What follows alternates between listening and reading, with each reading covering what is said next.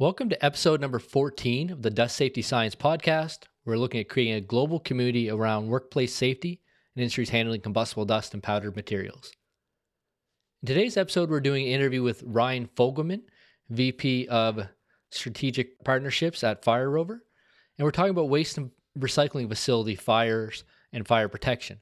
Ryan's got a lot of experience and background in this area. He's been doing summary incident reports since 2016, right around the same time that we started with the combustible dust incident database, and trying to generate these lessons learned from these industries and how to prevent these fires from happening and how to protect them from when they do happen. In the interview, we talk about some background material on waste and recycling. In general, just mostly because I don't have a very good background in this area, I thought some of the listeners might actually find it interesting to hear how this process works.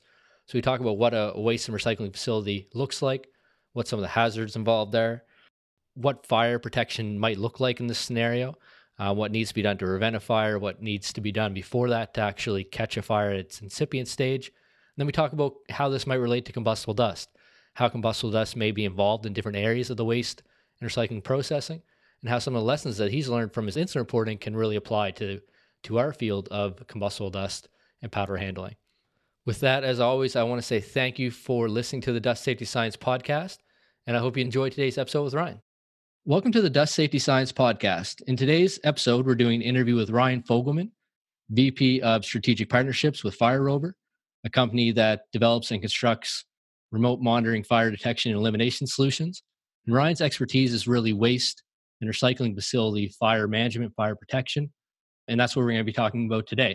So I just want to say thank you. And Ryan, welcome to the Dust Safety Science Podcast. That's good to be here. Thanks, Chris. So I first met Ryan kind of digitally around late 2016, 2017, when I started looking into incident reporting on combustible dust, building the combustible dust incident database. And at that same time, he was coming up with material on recycling facility fires, waste facility fires, and kind of doing some of the similar things where he was tracking the incidents that were going on, trying to make sense out of the information that he's getting. And over the years, we've kind of went back and forth and talked about strategies on getting this information, how to verify it. And I know he's sharing a ton of useful information within the recycling and waste industries. And I want to get him on the show today to talk about that. So, Ryan, maybe as a starting point, can you talk a bit about your role with Fire Rover and just what Fire Rover does? Sure. I mean, basically, Fire Rover started about 5 years ago, and it's a unique solution that uses thermo optics. So we use a thermo FLIR A310F, and we learn high risk zones. So, from a heat perspective, we're constantly looking for heat abnormalities. We're not looking for smoke or for symptoms. We're looking for the heat abnormality, and once we see that, or once that's the alert hits that it's past a certain temperature or that it's out of range, it'll go back to our central station, and at one of our human agents we have a UL certified 5-diamond facility where our agents will look at it. They will do a verification. If they see a fire, there's a communication protocol, but we have a box on site that's 100% self-contained. It just needs internet and electricity, and basically they can charge that unit remotely. Our agent can charge the unit, and we can shoot and cool a hotspot. We can shoot and put out a small fire, or we can shoot about 10,000 gallons of volume, 150 feet, 150 psi, cooling the event in incipient stages. That's great background. I think as we kind of get through the interview, I've seen what you put out there, some of the gaps that are involved in these industries, and I think we'll kind of loop back around to how Fire Rover fits in some of those. Maybe taking a sort of step back, just in waste and recycling facilities. What are the different types of facilities? It's not really my background, and maybe some of the listeners may be more familiar than even I am, but there may be some out there going, "Well, what does this look like? What do these facilities do?" Sure, and I mean, I think when we look at recycling or waste in the U.S. and Canada, I mean, it's a very large definition, right? And it's one of the things that I learned early on was that in the EU you have, or in Britain you have the EA, the Environmental Agency, and they really regulate these types of facilities. Australia does the same, but in US and Canada we really don't regulate. So the definition of what is a waste and recycling facility vary. With that said, if to put it really simply, if you believe in recycling, and the real goal is to put as few amount of materials, trash or waste, steel, metals, plastics inside the landfill as possible. So if you really take it down to brass tacks, it's, how do we make sure that we do not throw material into a landfill that can be reused somewhere else. So inside that space, there's the traditional waste. So there's haulers who pick up your garbage and bring it to a transfer station, and it gets transferred and pushed and it gets dropped into a landfill. But then you have material recycling facilities, that'll take your curbside recycling.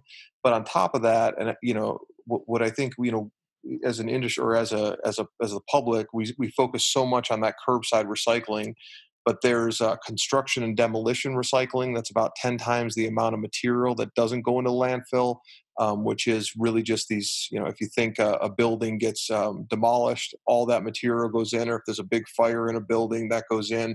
And then there's scrap metal, where you picture the cars, but it's a lot of different facilities that have metal.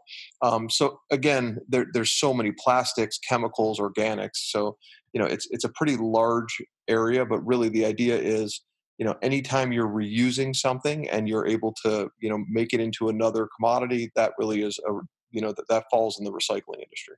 Yeah, that makes a lot of sense. And I never really thought about it from, you think of recycling from your personal use, but also industrial uses. Like you said, if there's a fire and they need to tear down the building, demolition, construction, that's kind of a lot of material that they'll be hauling through trying to recycle so it doesn't make it in the landfill.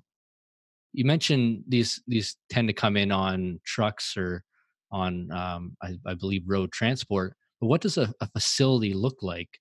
How does that get processed, or what steps does it go through? So, I mean, it depends. I mean, if we look at a MRF, which is, the material recycling facility, typically what happens is that you have trucks that'll come into a staging floor. We call it a tip floor. And, they'll place the material on that tip floor. And then you have bulldozers that are going to take that material and they're going to put it onto a series of conveyors. So they can, so basically the goal is if you have, if you bring in the recycling, it goes into an in feed, and then that in feed will adjust how much can actually get into the conveyors, and then it goes through a series of sort lines, and then at the end of the process it typically goes through some type of baling equipment, so where it comes out in those big bricks that you've seen of, like, paper or cardboard, in different types. So, like, that's one process. But if you're looking at construction and demolition, what you're seeing, they're typically outdoor facilities where you have these huge piles, and those piles are taken and sorted on larger equipment. Again, some are indoors, some are outdoors, but most of these facilities are 30, 40, 50-foot ceilings. They're warehouse facilities. There's not a lot of walls, it's one of those that they might have sprinkler systems, but the sprinkler systems are up 40, 50 feet high. Okay, and that gives a good background to the listeners on what one of these facilities look like. Can you go through some of the hazards that would be involved from sort of a fire standpoint, and maybe even an explosion standpoint, if that's considered in that space? Yeah, oh, absolutely. I mean, I think there's always been traditional hazards, and I think the traditional hazards, from a waste perspective or from a scrap perspective, are gas tanks or propane tanks or aerosol cans. I think the hazard that we're seeing now, that is literally in all areas, right? Because whether it's construction demolition, whether it's scrap, whether it's curbside recycling, we're seeing a ton of lithium ion batteries, and we're seeing a big increase. And with lithium ion batteries, we're seeing not only smoldering fires, but we're seeing mini explosions. So, one of the things we're lucky and we're fortunate being in the shoes of Fire Rover is that we get to, like, have a front row seat into all these different types of incidents that happen, right? Whether it's a forklift causing it, whether it's we have video of a lithium ion battery, nothing else on the floor, and it just literally explodes, right? So there's so many hazards, but lithium ion batteries have taken the next level because when you think of a lot of hazards, a lot of these you can control, right? You can make sure that the gas tank is empty. You can make sure that if there's a large propane tank, you can sort it or pre-sort it before it gets onto the in feed. But when you're dealing with lithium ion batteries, I mean, they might be the size of your hand, they could be smaller, and they also create their own oxygen. So they can start fires in places that in screens and in conveyors and in the beginning end of the process that we've never seen before. This has really hit us. Yeah, and I hear it from our field in combustible dust where eliminating the ignition source is often the kind of go or one of the go-to solutions, but there's going to be an ignition source sometime. It could be a lightning strike, it could be a power outage, and in waste and recycling now you have these lithium ion batteries that really mean that you could have an ignition source at any point in that assembly line. These facilities, since you guys have seen so many, from a combustible dust safety side, I'm always trying to figure out, is this an adjacent industry? Is this an industry that really has a lot of the exact same hazards that you see in grain handling and metal working, in wood processing? So I guess the kind of question for you, from your experience, when they're sorting material on conveyor lines, when they're pushing around dump trucks, is that getting broken down and causing a potential combustible dust to build up in the facility, or is there even any awareness or thought of that in that space? I mean, I don't think there's a ton of awareness, but I think like one of the things that we're looking at is when you get into metal recycling, we do have a ton when you're doing titanium, magnesium, and there's a lot of precious metals that are being recycled, and there's definitely players in the space that have a huge risk. I think the other thing is there's a ton of organics, right, or fertilizers that they're creating from recycled material. So like that shows more of the combustible dust hazards. Scrap metal yards, we do see a collection of dust. Typically they're outside, but sometimes on the inside you can get explosions. So I mean, there's definitely the risk. I think dust is a big issue in a lot of MRFs, so they're doing everything they can to try to try to spray them down or use misters. But at the same time, I mean, I do see in waste and recycling as a whole, it's more smoldering fires, but we definitely do see explosions. Right, and I guess it'd be downstream from that. Certainly, if you're picking out those metals and then they go to a processing facility, I actually pulled out an incident from a chemical safety board report that I sent to you earlier on titanium at AL Solutions in 2010, and they had a mixer. They were mixing titanium and zirconium that were coming in. It comes in from the waste and recycling facilities as a powder, and they were mixing in huge vats. And the mixer hit the walls, caused a spark, caused a dust explosion, and actually killed three and injured one there in 2010. And they had, I think, in 1995, a fatal flash fire. In 96, a large scale fire, dust fire. In 2006, also a fatal fire. So even downstream from these waste and recycling, you got to think about these materials, and then like Ryan's saying, with organics as well and other materials that are coming through, it's definitely a consideration. I wanted to dig into a couple articles that I read through of yours, and I know you're putting out a ton of information in the space, so I would encourage people to look up Ryan, and we'll have his contact information in the show notes. But there's two articles that I looked at, and then I want to talk about your incident reporting. One is, and we'll include links to this in the show notes. It'll be dustsafetyscience.com/14. This will be episode 14. One of them is there a fire epidemic facing the waste and recycling industries? And that was with International Fire Protection. Now there's how to reduce the fire risk profile of your waste and recycling facility. And I believe that is with waste management, or we'll have the link in the show notes to that. But you mentioned a couple things in there that I wanted to highlight and then dig into. One is, you went through the NFPA reports and said they reported 37,000 fires, industry fires in the United States. And I think you put the number of waste and recycling at about 1,700 of that, but there's only 3,900 facilities. So if you do those numbers, you're saying 40% of the facilities in the United States are having at least one fire a year. To get those numbers at least partially right from your thoughts? Oh, absolutely. I mean, I think one of the things that if you look at the industry when I first got in, there was, if you had a fire incident, it was always people were pointing fingers in the industry at the operations guys or the health and safety guys, saying like, hey, what caused this? What breakdown in our operational process caused this? And what I was seeing was more of, it was a very close to the vest. Nobody really wanted to share. And what I was seeing in the beginning was that there's an inherent risk of fires in this industry, right? So like the whole idea is that no matter what you do, good operators might have less fires and bad operators might have a higher incidence of fires. But at the end of the day, there is an inherent risk of fires in what we're doing. And it's not just lithium ion batteries. It's been going on for 50 years, ever since we've been doing this and commingling this material and trying to separate it.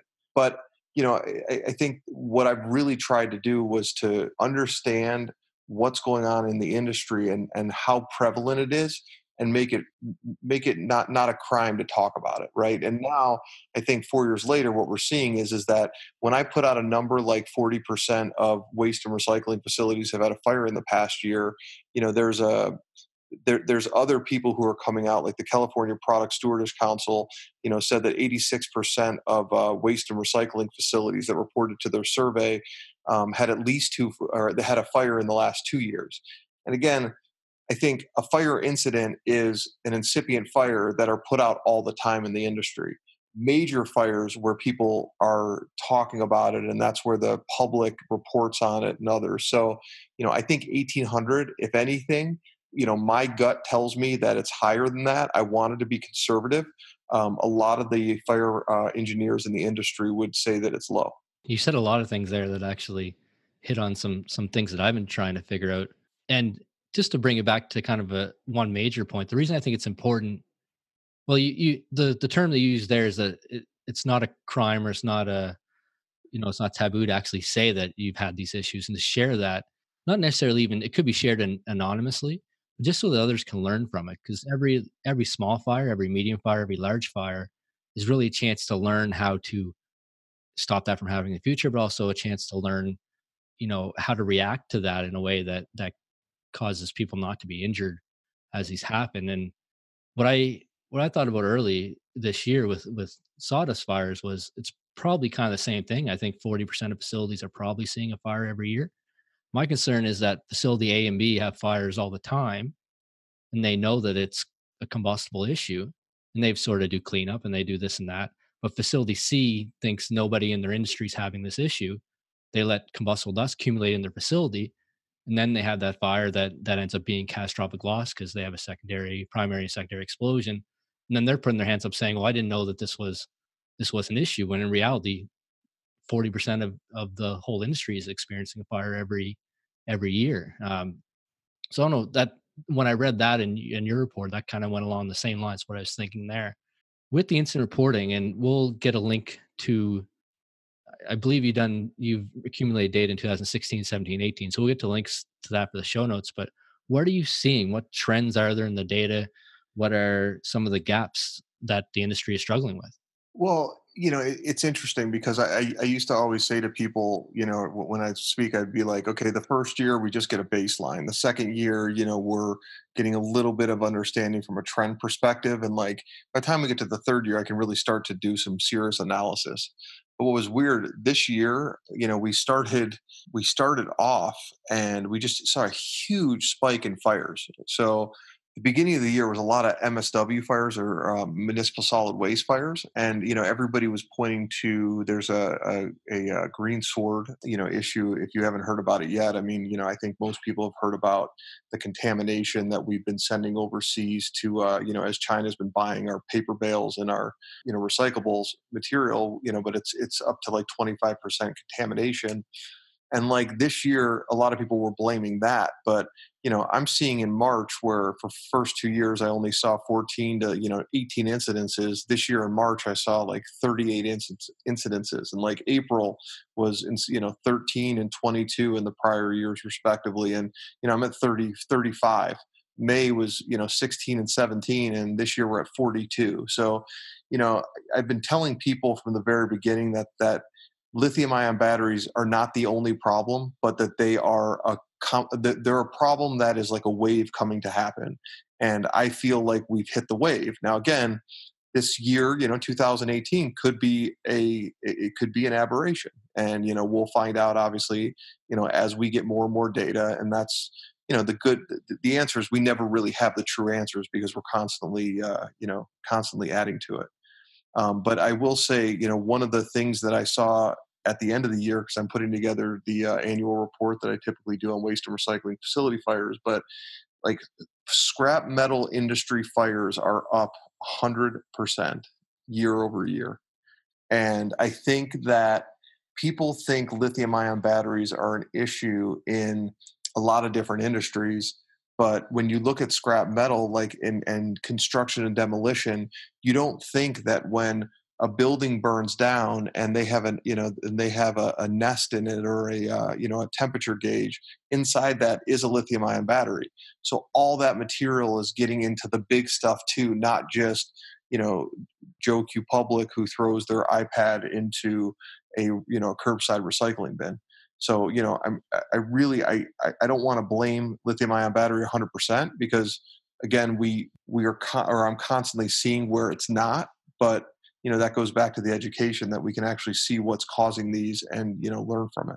Yeah, I like that. And I think in one of your articles you mentioned that like a drier season than typical may result in more industry fires. We've actually seen there's three cases to come to mind, and I'll rattle them off kind of quickly so we don't eat up too much of your time. But definitely in the time of year where we're processing grain, when we cut all the harvesting fields, there's a big uptick in silo fires. That makes sense. Um, a drier year in Australia, I think in 2017, led to significantly more combine fires. So they have dust that covers the motors, covers the machines. But that year they had a lot drier grain, caused a lot more fires. And then early in the 2000s, it might have been 2010. I can include this in the show notes as well. But in BC, they had several sawmill explosions, much more than had traditionally been happened, and that was from beetle infestation. So the beetles had infested the forest. They eat down the trees. The trees come into the mill drier than they would normally, and then they're having a lot more combustible dust issues. So these large scale problems that are identified, and some of those led to fatal incidents and many to injuries, but can only really be identified if somebody's willing to do the work to track that information. So I want to say that's kind of one of the reasons that we're doing the combustible dust incident database.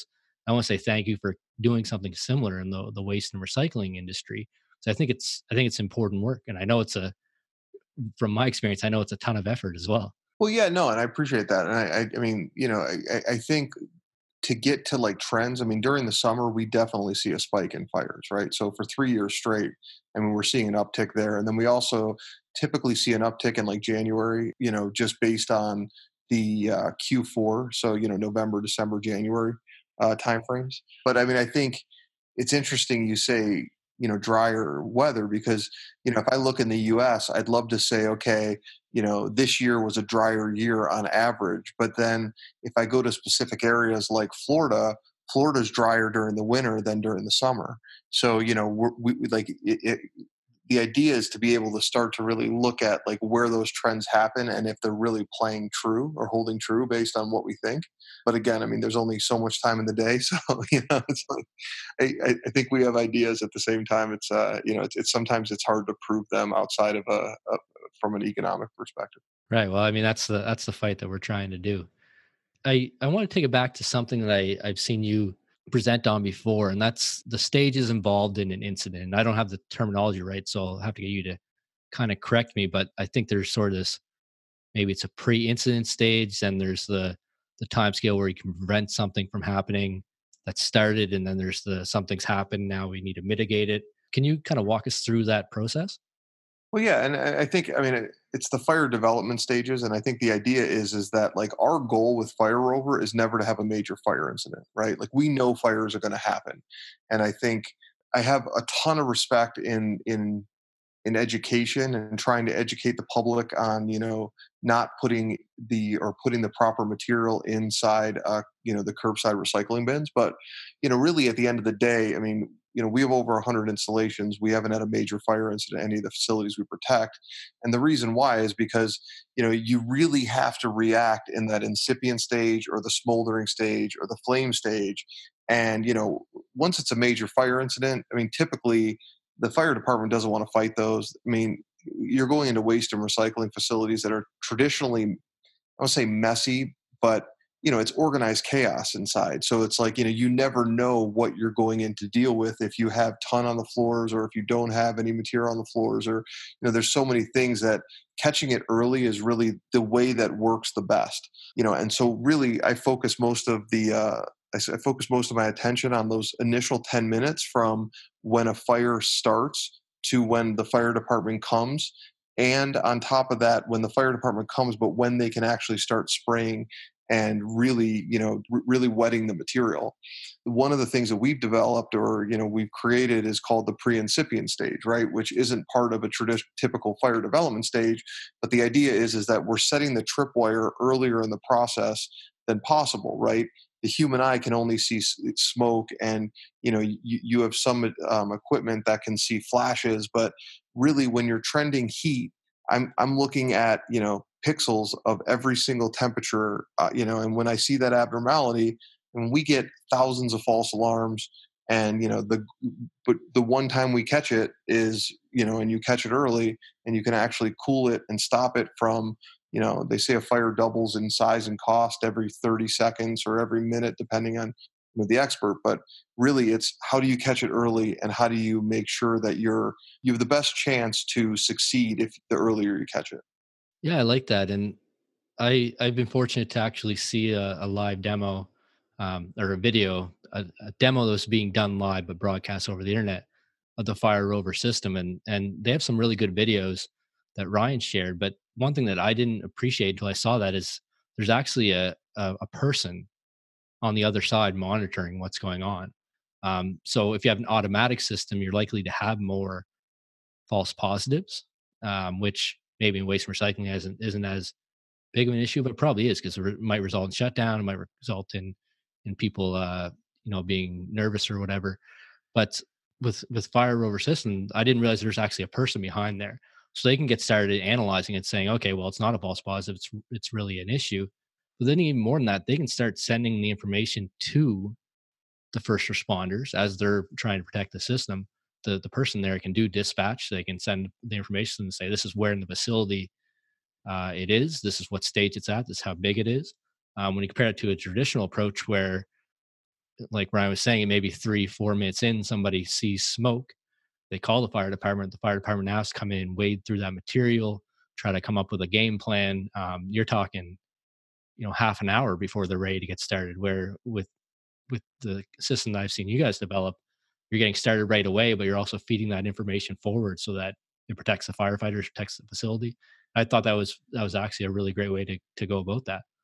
No, and I appreciate it. I think if you look at it, I mean, I've been trying to like focus on, no matter what you do to plan, most companies will plan for, trying not to have a fire, and they plan for fire avoidance, and then they plan, for when the fire department gets there. But a lot of times they don't focus on what they do. And I'll tell you, one of my, one of the biggest issues that I see is that a lot of companies will say that, that they don't want their employees fighting the fires, but the employees always end up being on the front lines fighting the fires because they're the ones there, right? So they're the ones grabbing the fire extinguisher. So, it's an idea. I mean, we have these CAF systems that people use, where you're at least giving them the tools to fight correctly. But, there's also ways to have your employees not fight the fire, but actually, set the hoses and set the lancer nozzles for the fire department's arrival. And making sure that the fire department knows your facility and understands the equipment that you have. And then there's that communication. So I think one of the things you just said, I mean, it's like our system allows that communication between the general manager, between the fire department, and between, obviously the system that we have inside. So, it gives people a lot more material, but it allows you to really, drive your solution from a central location versus, traditional fire alarm goes off and the fire department comes and, again, most companies don't plan for that time. That's why they're so shocked after, after they see their buildings, kind of burn to the ground, and that's when they really start to plan. So it just needs to be more proactive. No, I really like that. I really like the concept and the idea as well. We're kind of getting towards end of the interview. I don't want to take too much of your time, but is there any other one kind of topic or one thing you want to leave the listeners with today with regards to waste and recycling facility fires? Sure. I mean, I think the major thing that I see again is that, as a public, we only see what's in the newspaper. So, we're really focused on curbside recycling, right? And, I think, a lot of people will say that, you know, instead of recycling correctly, you really just throw whatever you can in your waste and recycling facility so that, that you don't necessarily have to deal with it. But, the waste and recycling facilities, they're dealing with it, right? So I think, that's one point, which is, everybody at home needs to do the best they can do to ensure that, that they're recycling correctly. I think the other big thing, comes down to the fact that curbside recycling is a very small percentage of landfill avoidance. And I think showing the respect from, I think like the scrap metal industry gets a really bad reputation. When you think scrap metal, you think junkyard and you think dirty and you think, they do make a lot of noise, but, they're not that, they're not what people see in the movies, right? They're, scrap metal yards, yes, they might make noise and, they're shredding buses and they're shredding, these massive pieces, but, that recycling does more for our economy than, or it does more for, our planet than, 50 million, I mean, anyways, I'm making an exaggeration, but, so it's, I think we look at recyclers as dirty and, oh, I don't want that in my neighborhood or, that type of thing. And really at the end of the day, you know, like scrap metal, C and D, plastic, paper. Those are what's really driving, the landfill avoidance, which is exactly what we all say that we want. So, And it's gonna keep growing over time. And I think there's many important parts to that, but one of the important part is we also need to keep learning on the safety side and how to keep the people in those facilities safe as they continue to grow and we continue sending more material that way. sure. And Chris, can I say one more thing? I mean, I think, you know, the guys who developed the fire rover system, and when we first developed the system, it was developed for explosions, right? I mean, we developed this. I mean, typically in a waste and recycling facility, when we'll use 2 to 3% of the tank. I mean, it's a lot of 20-second, 30-second, spot cooling of specific areas. So I think we're always looking for other industries and where the application of the technology works. So we just did a first rubber feedstock. We just did our first fleet center. We're looking at a lot of different applications for the technology that I think plays really well. So definitely that's something that now that we've proven ourselves in one specific industry, I think the goal is not to necessarily get pigeonholed there because I think the technology and the solution works for a number of different industries out there. Yeah, that makes a lot of sense. And well, if anybody has any thoughts and they want to send them along to Ryan, or even if you have a facility that you think could benefit from this type of solution, definitely reach out to him. His contact information, well, he's pretty easy guy to find. But if you want to get through the website, you can go to dustsafetyscience.com/14 for this episode. And his contact information will be there. And I've been sending some information his way about wood storage and some different industries I think might also be applicable as well. So I would encourage you to reach out to Ryan with any ideas like that. Yeah, no, and I'd appreciate it. And again, I'm always, as I mean, I'm available and would love to. We like to learn of the risks that are happening in a lot of industries. I mean, in C and D there is a lot of wood chipping. So it's like there's pieces and processes of what we're doing that definitely play well in other industries. So Well, I want to thank you for sharing your knowledge today. I know the listeners are gonna really enjoy this episode and learn a ton about waste and recycling, about how this could apply in other industries, and just about some of the maybe even appreciation for some of the difficult and incident reporting, but also just some of these higher level issues that can be going on in these facilities and some of the ways to protect and prevent. Yeah, absolutely, Chris, and I appreciate it. And like, I mean, I think one of the things that goes without saying is that I appreciate what you've been doing. I mean, I know we've been in kind of parallel universes, but you're doing a bang up job, really, centralizing, understanding the combustible dust incidences. So I do believe that, I mean, I'm almost excited to see where we are in 20 years. So I totally agree, and I appreciate that sentiment. And I'm just happy now that we're getting to the point where we start to compare notes over this 3 year period and say, oh, this is the way forward, or this is the overlap. So I appreciate that. So yeah, we'll end the episode there, and I just want to say thank you again one more time. And any of the listeners, like I said, definitely look up Ryan and look up Fire Rover on either on LinkedIn or through the show notes. So have a great week, and I look forward to hopefully getting you on the show sometime later in 2019. sure, that sounds great. I appreciate it. Talk to you later, Chris. That was a really interesting episode with Ryan Fogelman of Fire Rover.